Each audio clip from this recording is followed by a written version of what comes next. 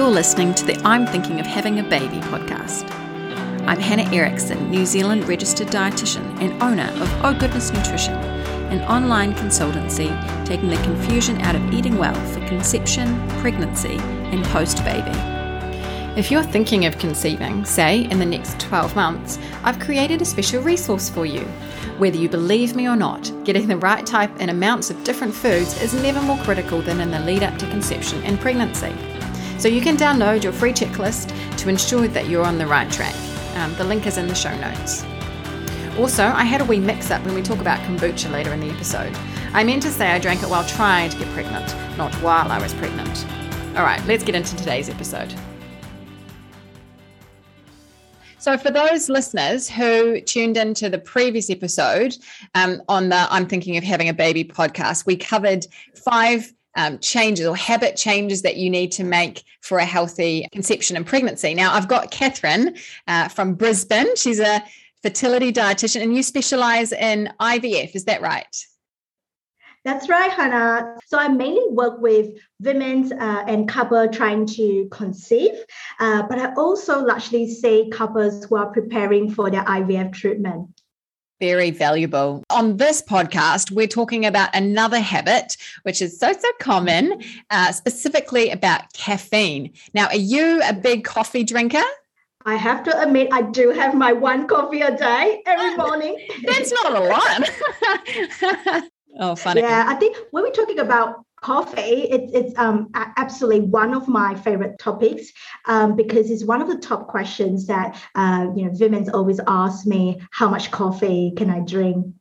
That's great because obviously you've done a bit of research around it. So why don't we dive in then to the first question? Can you tell me, so why is caffeine something that we should be aware of in planning a pregnancy and how that's different from then when we're pregnant?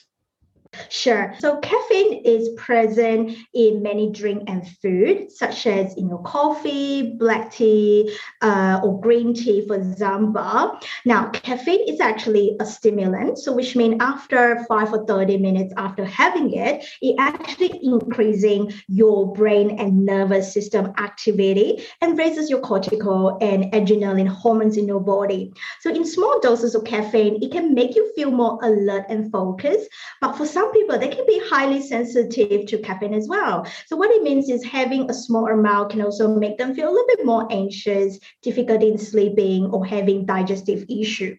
Now, talking about if you are preparing for pregnancy or if you're currently pregnant or breastfeeding, too much caffeine can actually be harmful because research shows that it does associate with adverse pregnancy complications. So there is actually certain limit when it comes to your caffeine intake during this period of time. Okay, so to clarify, you're saying when you're trying to have a baby, when you're pregnant and when you are breastfeeding, we need to be aware of how much caffeine we're getting from all these kind of sources, the tea, the coffee, and the food. Yeah. Okay. That's right.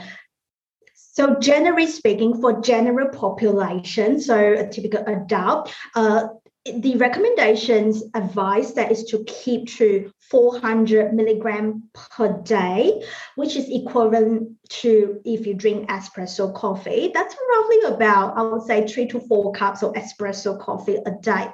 But if you are trying to conceive during pregnancy or breastfeeding, the recommendation basically is 50% less, so no more than about 200 milligram per day, which is really, if you're looking at espresso, that's equivalent to about 1 espresso coffee a day. Yep, definitely. And it depends how strong your coffee is. So you've given espresso. What if you have, say, instant coffee? Yeah, so instant coffee, the caffeine contains a little bit less.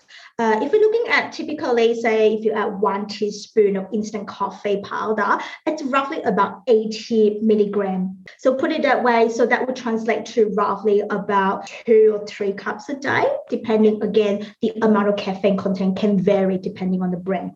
Yes. So it's tricky though, if you're thinking 200 milligrams in total per day from all sources, if you drink coffee and that's all the caffeinated food or beverage that you have, that's fine. But what if you drink tea? So sometimes I suppose the real world picture would be women need to think about what your typical drinking habits are, if it's caffeinated beverages, and if you have chocolate as well, how to sort of balance it so that 200 milligrams, which isn't actually a lot, if you're thinking one coffee, be quite tricky, right, to manage?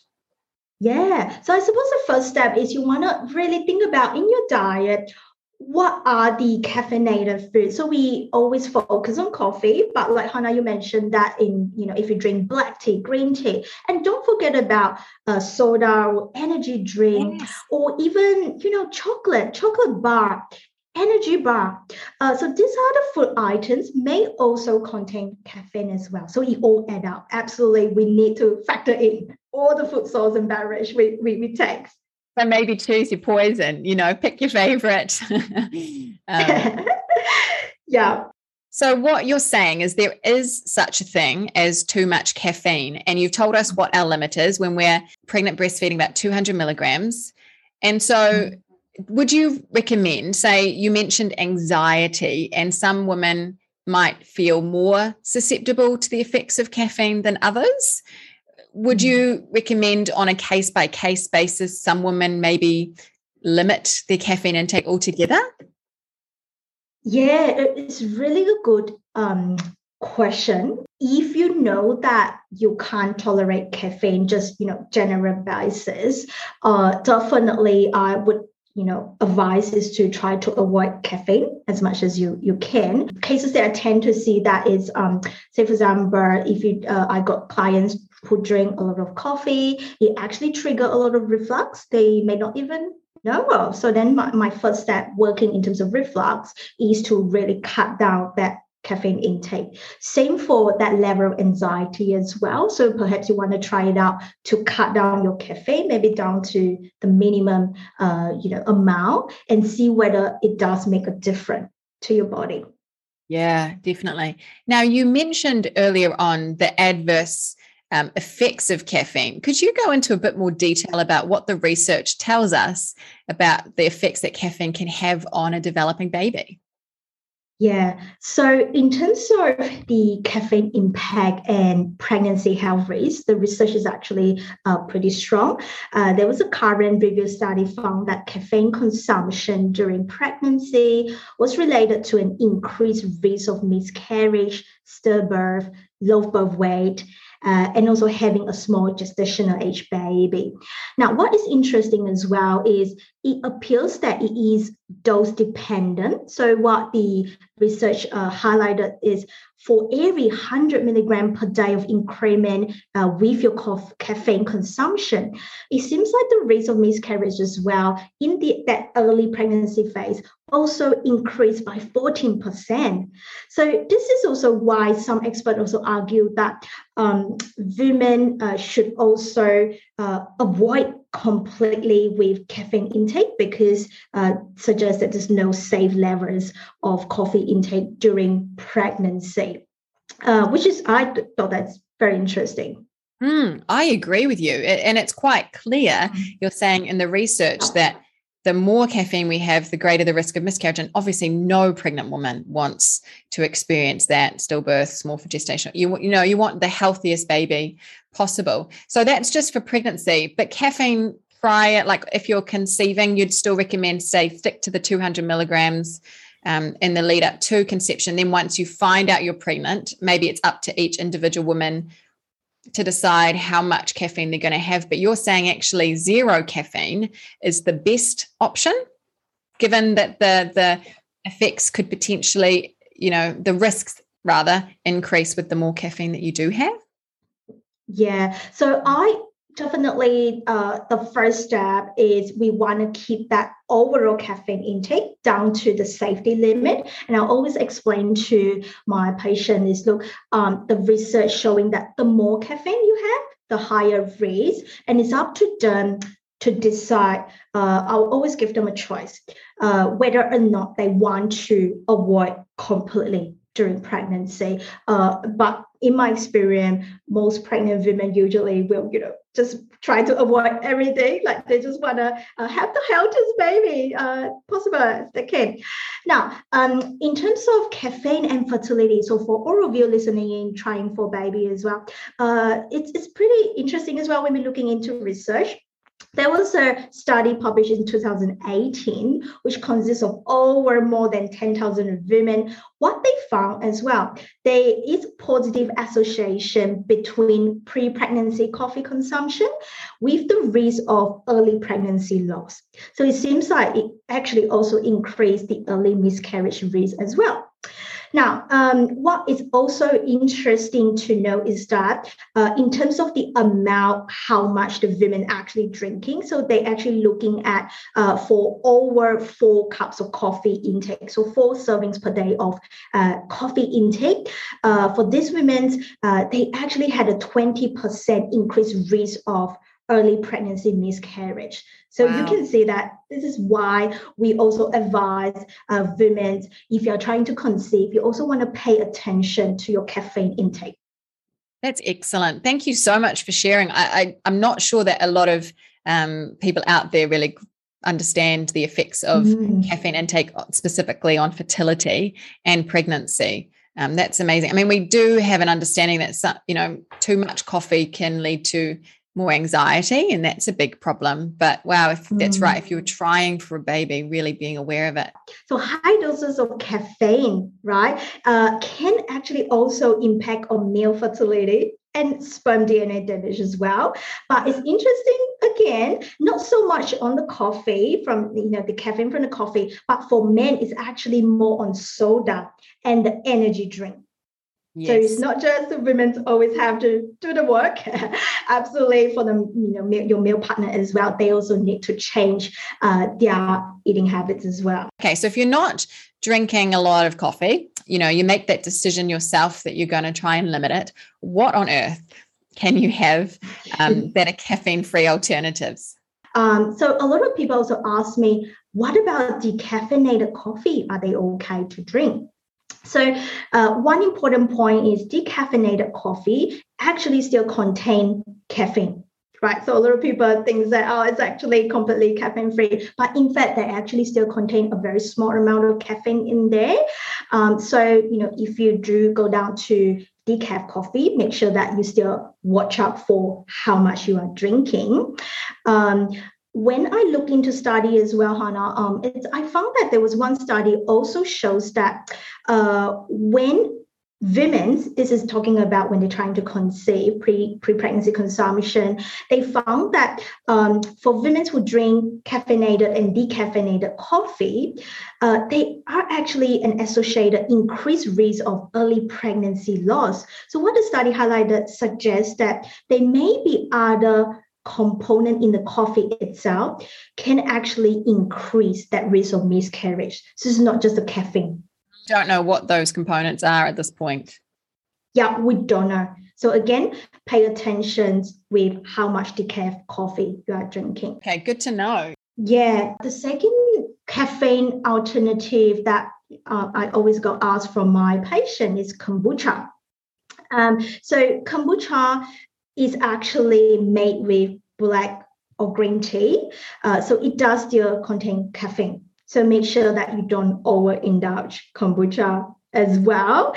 And one thing also to note that if you are currently pregnant, kombucha is actually not suitable to drink because potentially it might have a mixture of different types of bacteria and yeast in there, and just never know whether it's safe for you and your baby. And kombucha is not pasteurized as well. So we definitely not encourage pregnant women to consume.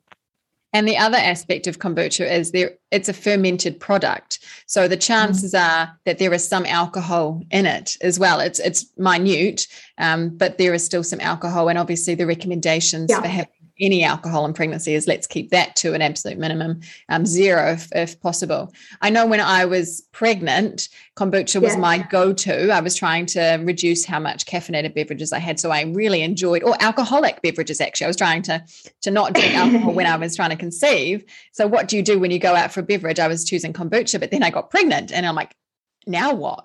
Yeah. Kind of coffee, kind of alcohol, stuck. Oh, I actually have a few options for you to choose from.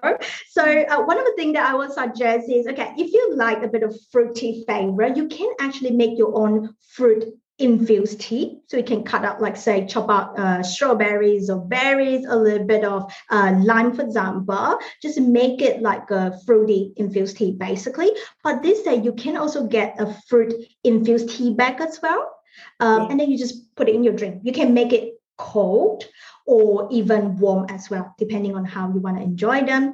My second favorite is you can also make like a green protein smoothie. So you can mix up spinach, cucumber, frozen pineapple or mango, and add a little bit of pure protein powder so that it makes you feel refreshing as well, and it's nutritionally packed. My third favorite as well, and a little pregnant women quite enjoy as well, is a bit of lemongrass ginger tea. So you can actually blend it up a small amount and make it in a warm, tea as well. So this is particularly very soothing, especially if you feel a bit nausea in the early phase of your pregnancy as well. So that's one of the popular drinks. So how would you make it? How much lemongrass? How much ginger? Oh, very, very small amount, because you don't want to be too spied up with all these ingredients. So really just, I would probably say that just, chop it up like a 1 little teaspoon. And you can put it in your blender, just blend it to very fine texture, and just put in a tea, like a tea bag, basically. Just put in warm water. So that can be quite a soothing and refreshing tea. Hey, that's such a great idea. Because, you could buy sort of ginger tea, like lemon and ginger teas on the market. That's an option. But I love it, making your own lemongrass. That's really cool. And if you have one of those tea strainers, you can just steep it. Oh, delicious. And I've had some clients do mint tea as well, like mint from their garden. They'll just put that in some hot water. It's not quite the same. I get it. It doesn't give you that energy boost that you need. In the morning, that kind of why we reach for coffee or why we choose alcohol for the relaxation. It's not quite the same. But I suppose if you've got that perspective, look, I'm trying to do the best for my baby. I'm trying to make sure that I can create or ensure that this environment my baby is growing in is the healthiest. It's totally worth it, especially if you're looking at the risks being miscarriage, stillbirth, or small for gestational age babies. I was going to say, well, they do it for 9 months, so hang in there, and also during breastfeeding period. Well, that's right. We're talking sort of, if you're trying to conceive, reducing your caffeine intake, 9 months of pregnancy, and then if you're breastfeeding, for that duration too. So it is actually, though, quite a high calling, isn't it, for women? Yeah, but I also want to reassure everybody that there's so many other options we can talk about. So absolutely, during the consultation, I quite often not just talk about food you can't eat. It's so important that we also give you guys the options, what you can still enjoy, isn't it, Hannah?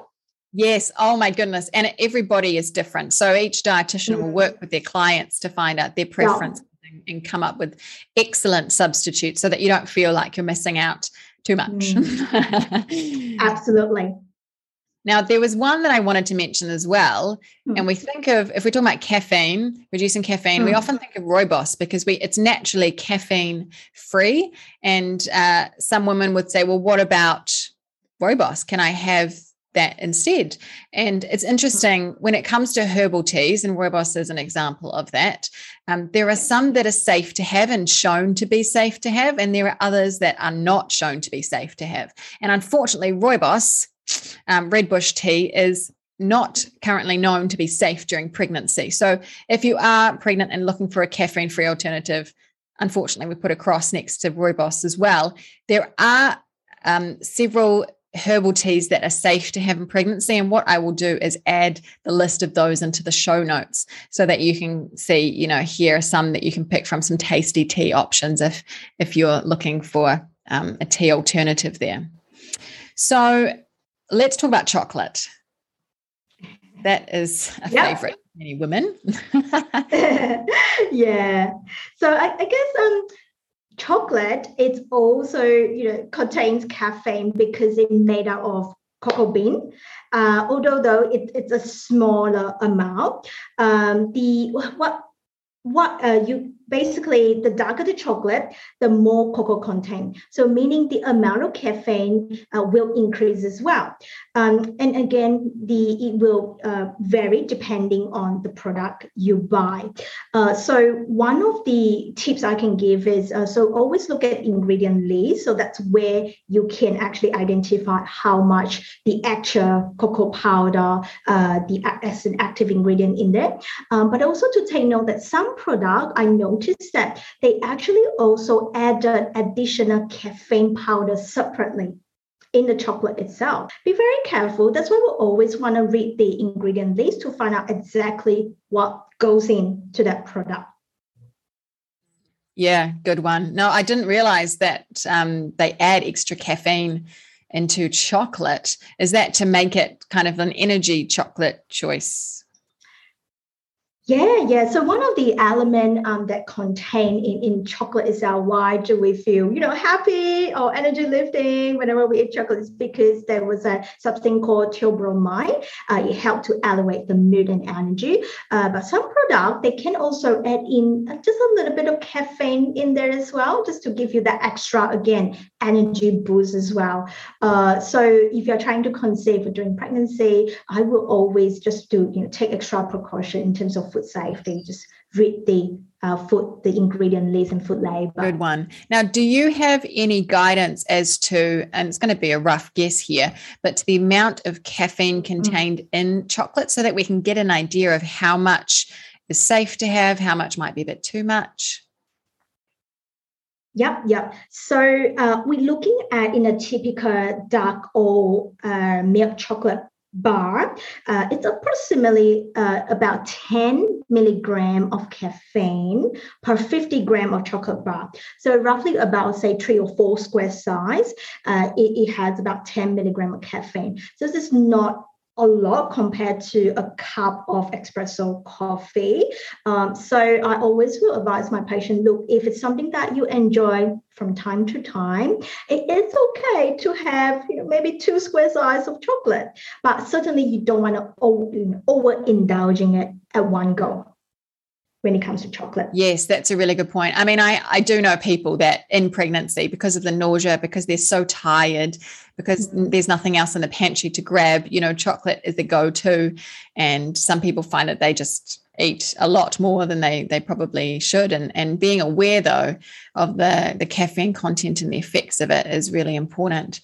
But yeah, you're right. We're not saying don't have chocolate. I mean, that's criminal. Yeah. So I do think that's okay to enjoy it, but just, pay attention to the portion size. And if in doubt and you want to just ensure that your diet is the best possible, thing it can be, where you're really taking care of yourself and baby, Catherine and I and other fertility dietitians, I mean, we are so passionate about helping you get there and sort of making it really clear so that you know what you can have a lot of and what to maybe to limit, but all within your preferences, your tastes, your likes. So we look forward to working with you. But Catherine, I'd just like to say again, thank you so much for your time, your expertise. It's been a privilege to have you on the show. Thanks, Hannah. I really enjoyed coming on the show.